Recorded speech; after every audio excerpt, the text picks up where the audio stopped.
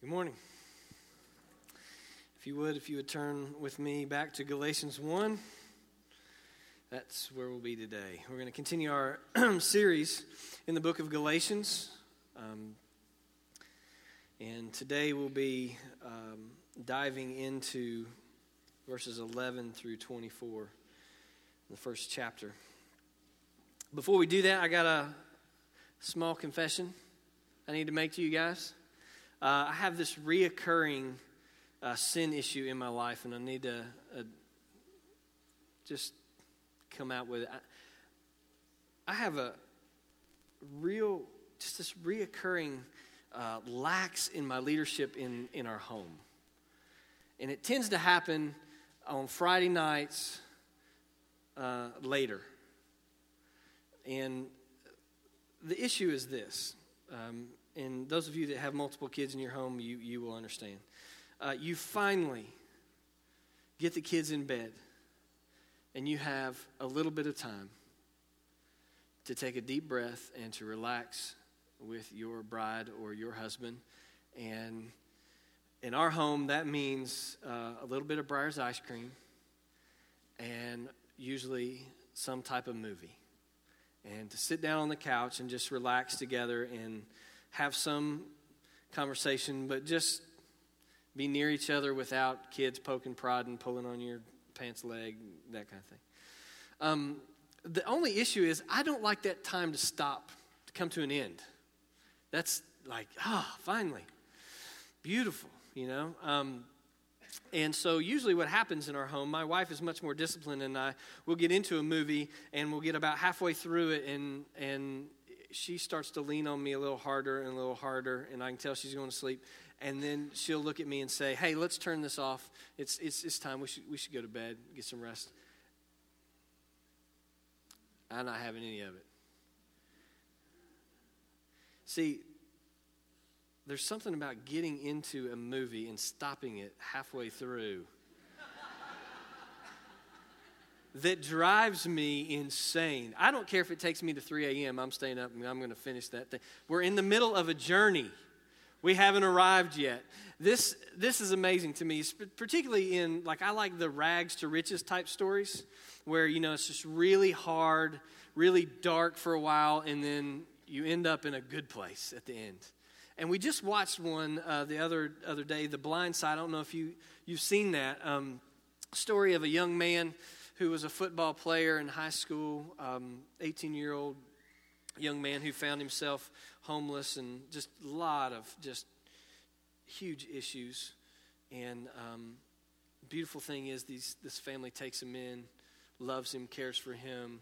He ends up being an NFL football player. It's an amazing story. It makes bazillions of dollars.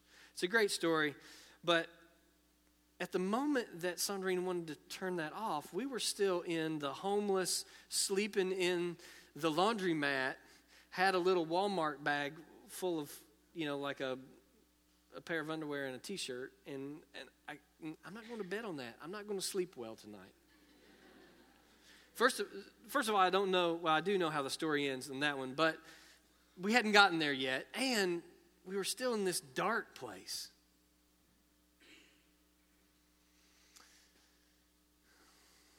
Why do you think we like rags to riches stories so much? Why do they draw us in to the point where we can't turn them off midway? I think it's because we know that an 18-year-old young man should not be on the streets by himself, should not be living in a laundromat, sleeping on other people's couches. There's something about that is just not right. And so we want to see the story end righted. The story where he gets drafted in the NFL, makes bazillions of dollars, can own all kinds of houses. It's a beautiful thing. But as we approach the text today, Paul's going to tell us about an even more beautiful rags to riches story. One that knows of poverty far beyond homelessness, spiritual poverty, under the wrath of God, set free to a life that he could not even imagine. You see, for those of you who have come to know Christ, it's your story too. And so today, as we approach the text, let's pray. And let's ask God to really move upon our hearts as we work through this amazing rags to riches story. Let's pray. Lord Jesus, we need your help today. We need to see your story. We need to see the gospel with new eyes. Some of us have never seen the gospel. Some of us don't know the gospel. For some of us, it's a distant memory. For some of us, it's just some set of stale beliefs. And God, today, through your Spirit, would you radically transform our hearts? Would you allow the scales to come off our eyes and reveal to us once again the amazing, beautiful, unadulterated gospel? We pray this in the matchless name of Jesus. Amen. So, starting with verse 11, Galatians 1. For I would have you know, brethren, that the gospel which was preached by me is not according to man. For I neither received it from man, nor was I taught it, but I received it through a revelation of Jesus Christ. For you have heard of my former manner of life in Judaism, how I used to persecute the church of God beyond measure and tried to destroy it. And I was advancing in Judaism beyond many of my contemporaries among my countrymen, being more extremely zealous for my ancestral traditions. But when he, God, who had set me apart, even from my mother's womb, and called me through his grace, was pleased to reveal his Son in me, that I might preach him among the Gentiles, I did not immediately consult with flesh and blood, nor did I go up to Jerusalem to those who were apostles before me, but I went away to Arabia and returned once more to Damascus. Then 3 years later, I went up to Jerusalem to become acquainted with Cephas and stayed with him 15 days. But I did not see any of the other apostles except James, the Lord's brother. Now, in what I am writing to you, I assure you before God that I am not lying. Then I went into the regions of Syria and Cilicia, and I was still unknown by sight to the churches of Judea, which were in Christ. But only they kept hearing, he who once persecuted us is now preaching the faith which he once tried to destroy. And they were glorifying God because of me. This passage begins a larger section, one that runs from chapter 1, verse 11 through chapter 2. It's known as an autobiographical section of this book. And we need to understand, though, this section Paul is not telling his story for mere motivational purposes. He's not saying, hey, check out this rags to riches story. That's not the point. The point is that he's still in the middle of defending the gospel of grace. And here, most uniquely, he's using his personal testimony to refute the teaching of the false teachers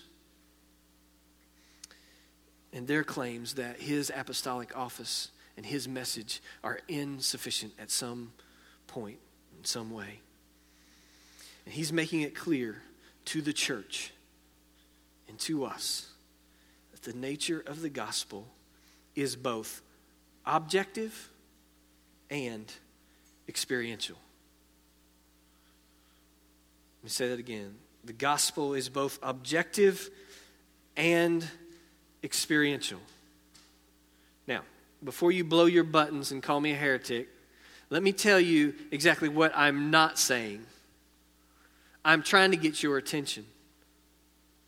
I was going to say the gospel is both objective and subjective, but I was afraid I'd lose you at that point and you'd be long gone and wouldn't listen to the rest of what I was saying. So let me tell you exactly what I'm not saying by saying that the gospel is objective and experiential. I'm not saying that the Christian faith is just the memorization of some specific truths and that simple understanding saves you. I'm not saying that. And I'm not saying that your faith is based on a feeling or a subjective experience that no one can question. Those are the things I'm not saying.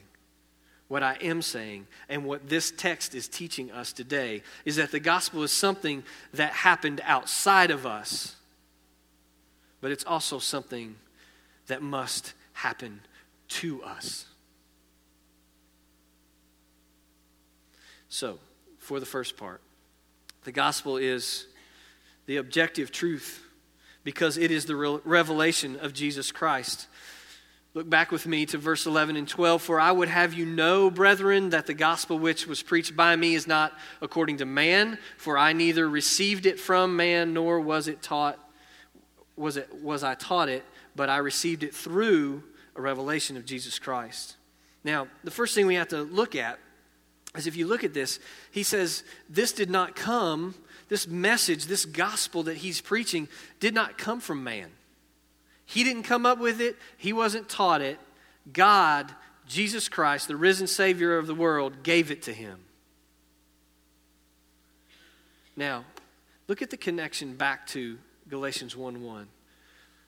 Paul says, I'm an apostle, not sent from man nor through the agency of man, but through Jesus Christ and God the Father who raised him from the dead. These two verses are connected because Paul connects the truth of his apostolic office and the truth of his message. And that if one stands or one falls, they both fall or they both stand. If Paul was not an apostle, then his claims of authority and truth collapse. Likewise, if his gospel proves to be of human invention, then he forfeits the right to be called an apostle. This is how Paul would identify himself and his gospel in Romans 1:1. Paul, a bondservant of Christ Jesus, called as an apostle, set apart for the gospel of God. Paul's gospel is from God and not from man. It is God's good news.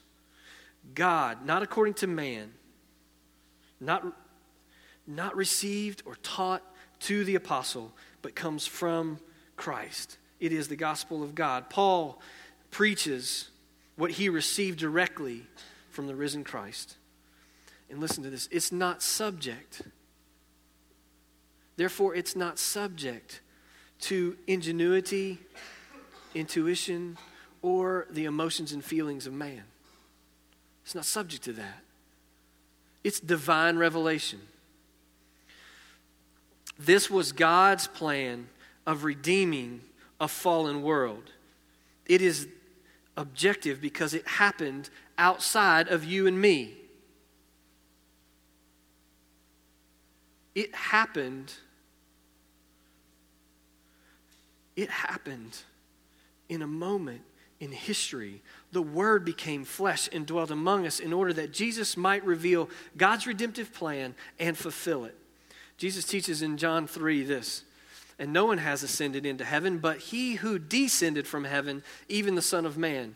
And as Moses lifted up the servant in the wilderness, even so must the Son of Man be lifted up. This was God's divine plan, that whoever believes may in him have eternal life. For God so loved the world that he gave his only begotten Son, that whoever believes in him should not perish, but have eternal life. For God did not send the Son into the world to judge the world, but that the world should be saved through him.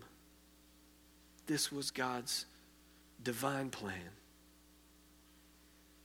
There's a best-selling book It's been out for, I don't know, it's been out for a long time.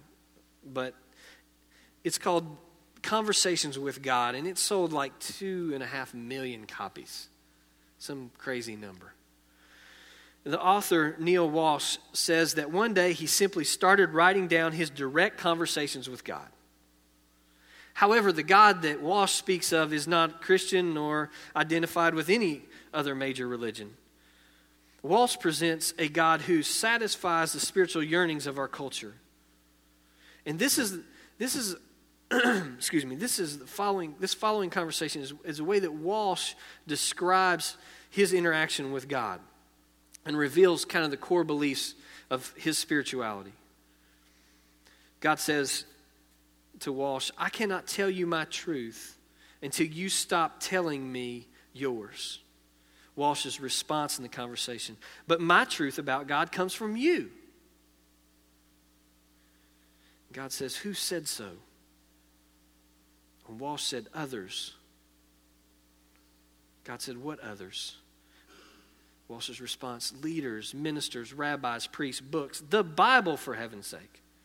And God says, "Those are not authoritative sources." Walsh's response, "They're not?" God, "No." "Then what is?" says Walsh. And this is the way that Walsh interprets his God. "Listen to your feelings," God says. "Listen to your highest thoughts. Listen to your experience. Whenever any one of these differ from what you've been told or heard from teachers or read in any books, forget the words."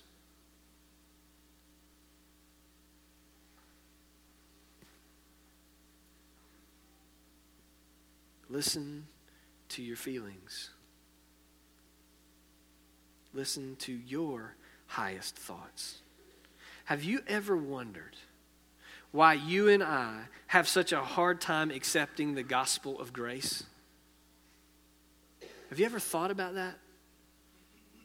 I think it's because the human mind and the gospel of grace to the human mind is just counterintuitive. It just doesn't make sense. You see, because grace is about receiving and submission. We want it to be about feeling and earning and achieving. We want the rags to riches story to be about me and about the way that I pulled up my bootstraps and made it happen. This was a crappy life and I made it great.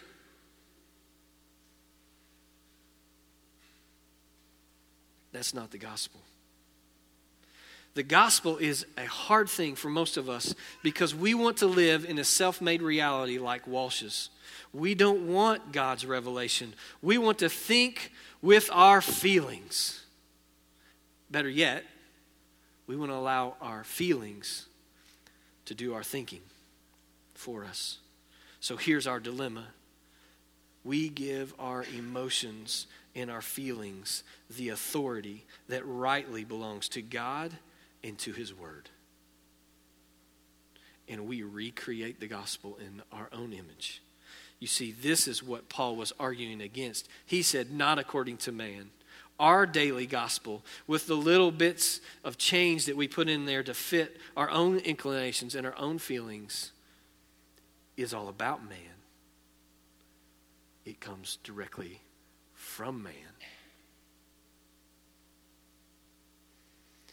I don't know about you, but my feelings change on a dime. Not just daily.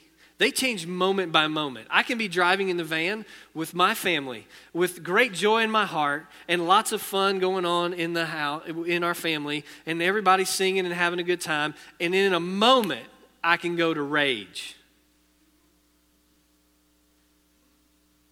Why is that? Because my heart is sinful and my feelings are fickle. That's why. I had this image. When I was little, we used to take a Super Ball, if you know what that is, and we'd get in a room, my brother and I, and we would throw it as hard as we could. We'd try to get in the smallest room we could, and we'd get it, and we'd throw it as hard as we could, and that thing would take off and ricochet all around there, and we would just see who was the first one to get hit. And we would try to dodge it, dodging a super ball is crazy because you can't make sense of it. It doesn't go the same direction every time. It depends on the angle that it hits the wall. It depends on what wall it hits. It depends on the ceiling or whatever. You can't navigate that. You're going to get hit. You throw it hard, and then the next thing you know, somebody goes, pow, oh. And we laughed, and we did it again. It's the same thing with your feelings. They are fickle. You cannot depend on them. They go all directions all the time. You cannot trust them for your eternal life.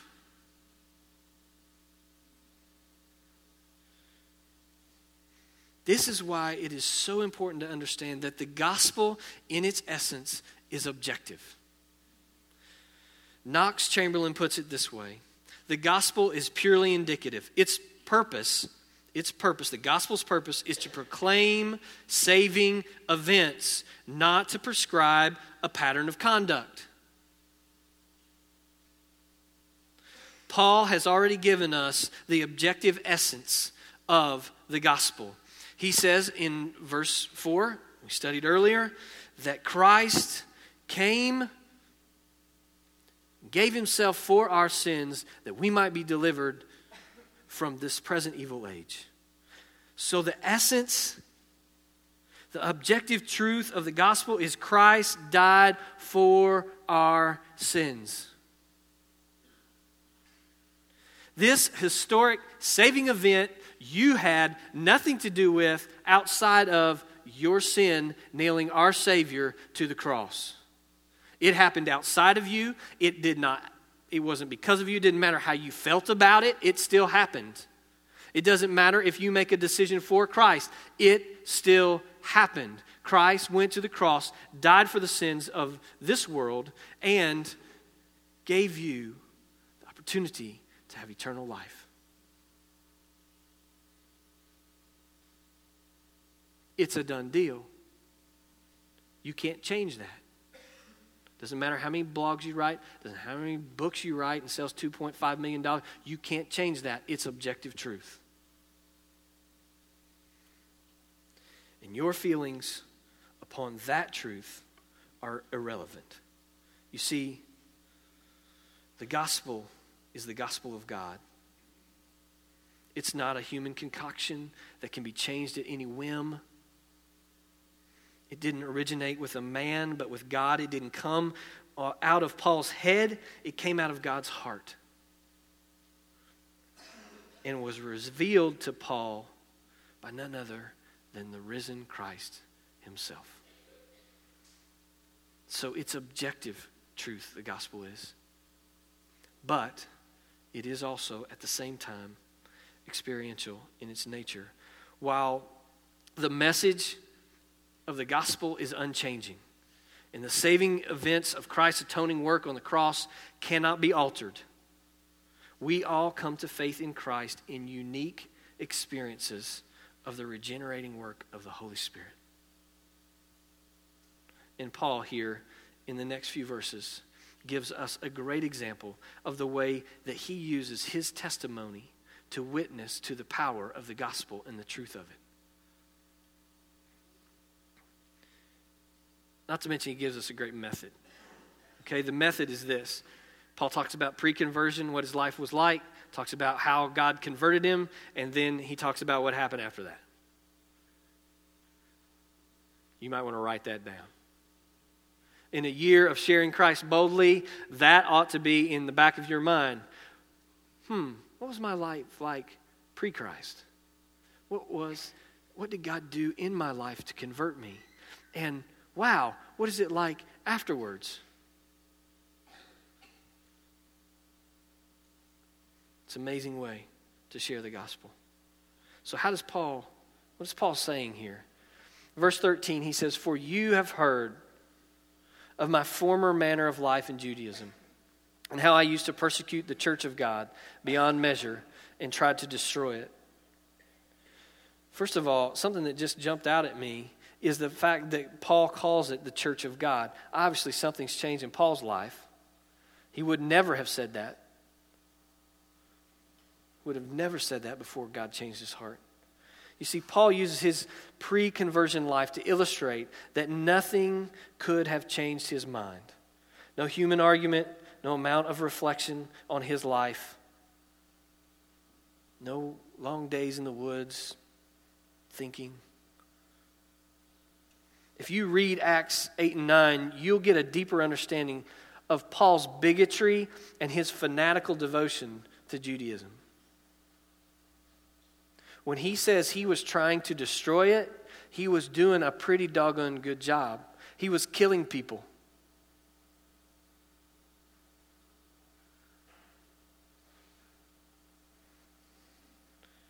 He was doing the best job he could to snuff out this very gospel.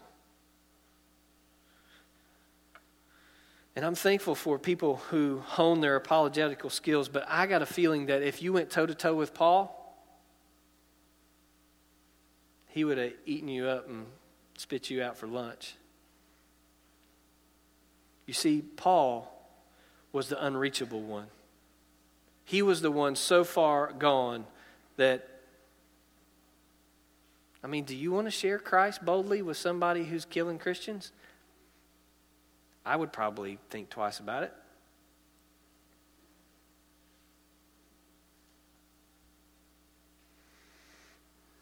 You see,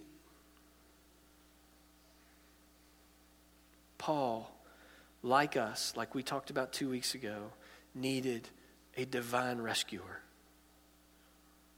He needed God to come and to do something. And that's the way Paul explains exactly what happened in his life. The little phrase, "but when God."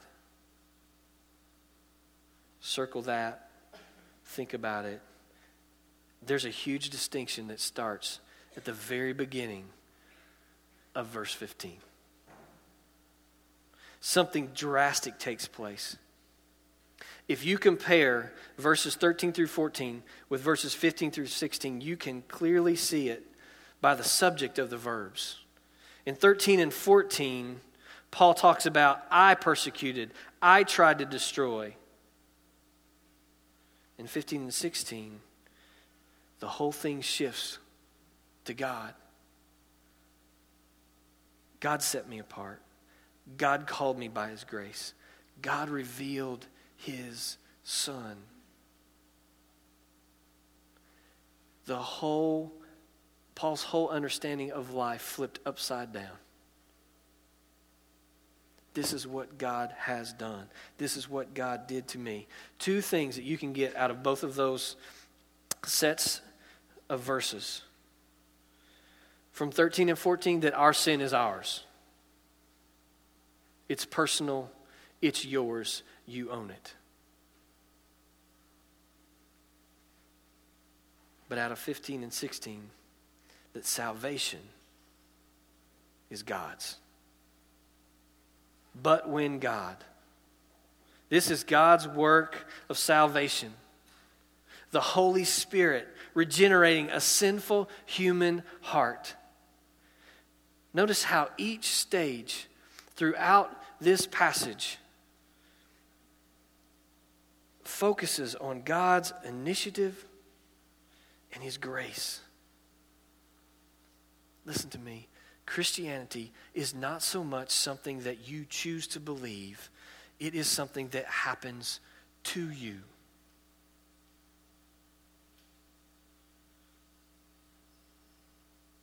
Stop. Now, I paused there because I wanted your mind to stay there, but do not allow Satan to whisper in your ear right now with this little ditty that I'm sure he is. Oh, here it comes, old Calvinism, predestination. Before Paul was in his mother's womb, he was set up. Yes. But this is not a Calvinistic and Arminian debate. This is a God thing. God is the divine initiator of salvation. We are not.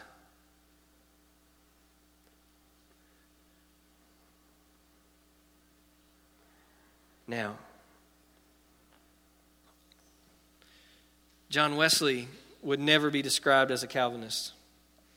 Yet, when you read his journal and read about how he experienced the gospel, it's very similar to what we've just read from Paul. So let me read it to you. This was on May 24th, 1738.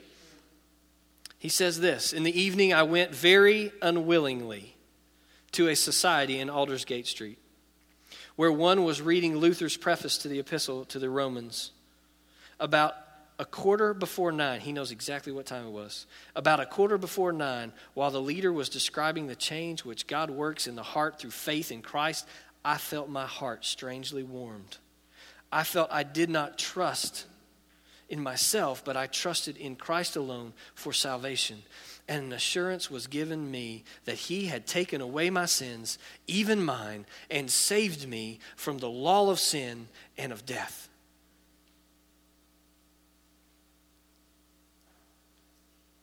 You may say you know the gospel, and I am very glad.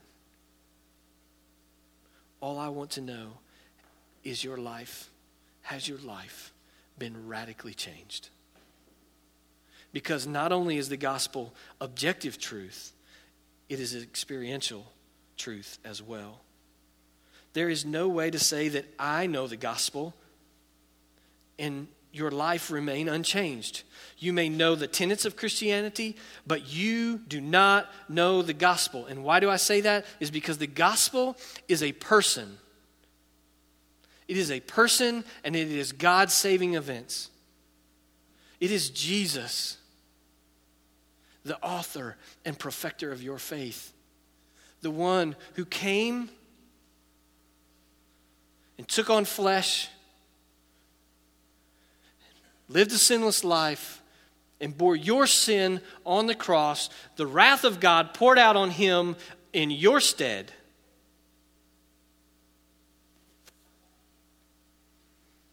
You can't have an experience of that and the Spirit of God coming upon you and not be changed. Because the gospel is not only objective truth, it is power. It is the power of the resurrected Christ. Christ died for your sins, but he rose again to give you life. Paul would explain it in Romans 1:16 as this: "For I am not ashamed of the gospel, for it is the power of God for salvation to everyone who believes, to Jews first and then to the Greeks." So, the gospel is objective. It happened outside of you, but it must also happen to you. So today, which side of the fence have you been living on? Are you the champion of objective truth, yet without no life-changing experience of the living Christ? Or are you all experience and feeling? And your truth is whatever your experience is. You cannot separate these two. This is the gospel. So today, where are you? Maybe today God is graciously warming your heart. Could this day be your day? Could April 25th, 2010 be like what John Wesley experienced on May 24th, 1738? That you came to know and were assured that Christ had taken away your sins and saved you from the law of sin and death. Maybe today's your day. Lastly, what happens in Paul's life What is Paul's post-conversion? What is he doing? Well, he's traveling all over. And he's preaching the gospel in many different places to a lot of folks who are lost. But he concludes this section with these words: I was still unknown by sight to the churches of Judea, which are in Christ. But only they kept hearing, he who once persecuted us is now preaching the faith which he once tried to destroy. And they were glorifying God because of me. The persecutor becomes the preacher. Is that amazing to you? I'm telling you, the people in Judea, this was an amazing news flash. This was huge. The guy that's been killing us is now preaching the gospel. That's pretty big news. It's even bigger, but it would be much like somebody I graduated from high school with sitting in this room going, okay, connect the dots for me. Drug addict, alcoholic, preacher? How does that work? Tell me about that. That's interesting. And here's the most wonderful piece of these verses is verse 24. And they were glorifying God because of me. They weren't glorifying me. They weren't glorifying me. They were looking to the one who had saved me, the one who had radically transformed my life. The impact of a radically transformed life was the worship of God. So here's my question. How radical is your life?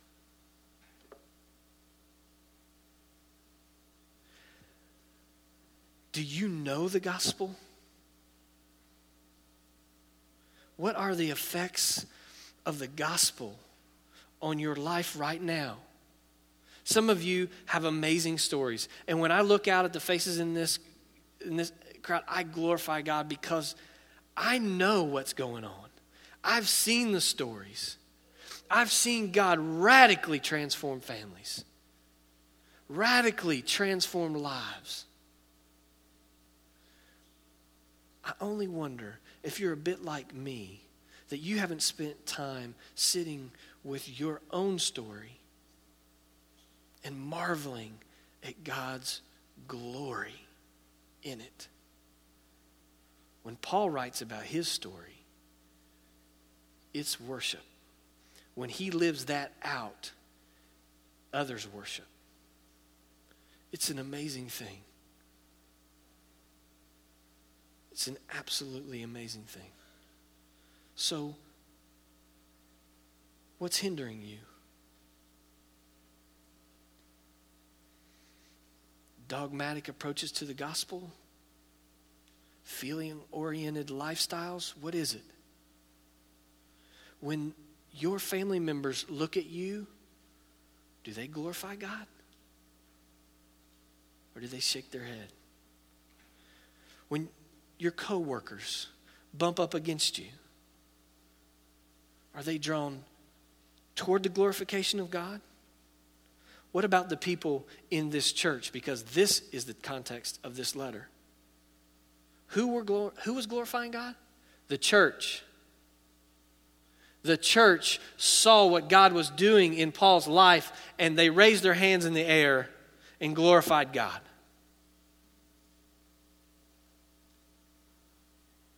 It's an amazing thing. This life changed by the gospel. It's powerful. In 1 Timothy 1, 14 through 16, much later in Paul's life, he was reflecting back on this event, and this is what he writes. The grace of our Lord was more than abundant. With the faith and love which are found in Christ Jesus, it is a trustworthy statement, deserving full acceptance, that Christ Jesus came into the world to save sinners, among whom I am the foremost of all. And yet for this reason, I found mercy, in order that in me, as the foremost, Jesus Christ might demonstrate his perfect patience as an example for those who would believe in him for eternal life. So what about you? What about me? Do we really know the gospel? Have we experienced the gospel in such a way that our lives are radically changed and being lived out in that radical change?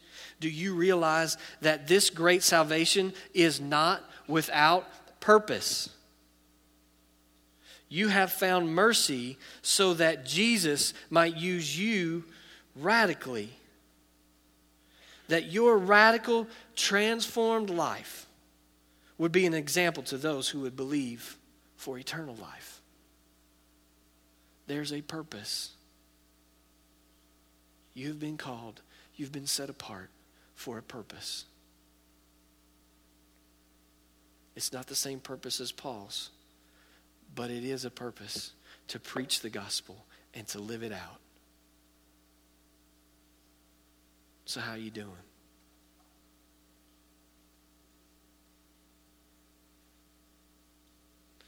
As the worship team comes, I would encourage you, along with myself, to repent of all things that stand in the way of this.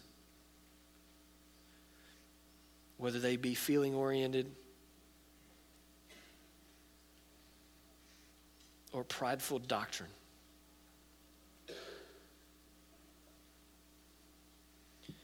God is gracious,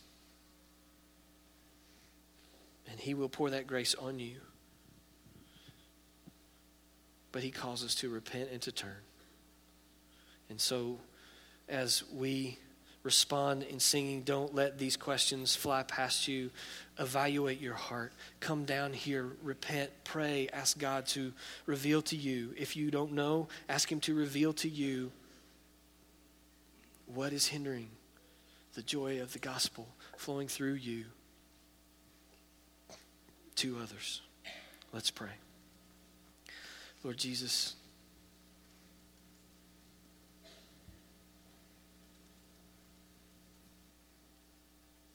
our hearts are wicked and deceptive and far beyond our own evaluation, so we ask that you would open them to the Spirit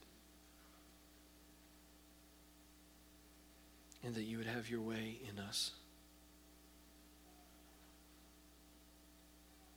Not to us, O Lord, not to us, but to you be the glory forever and ever. Amen.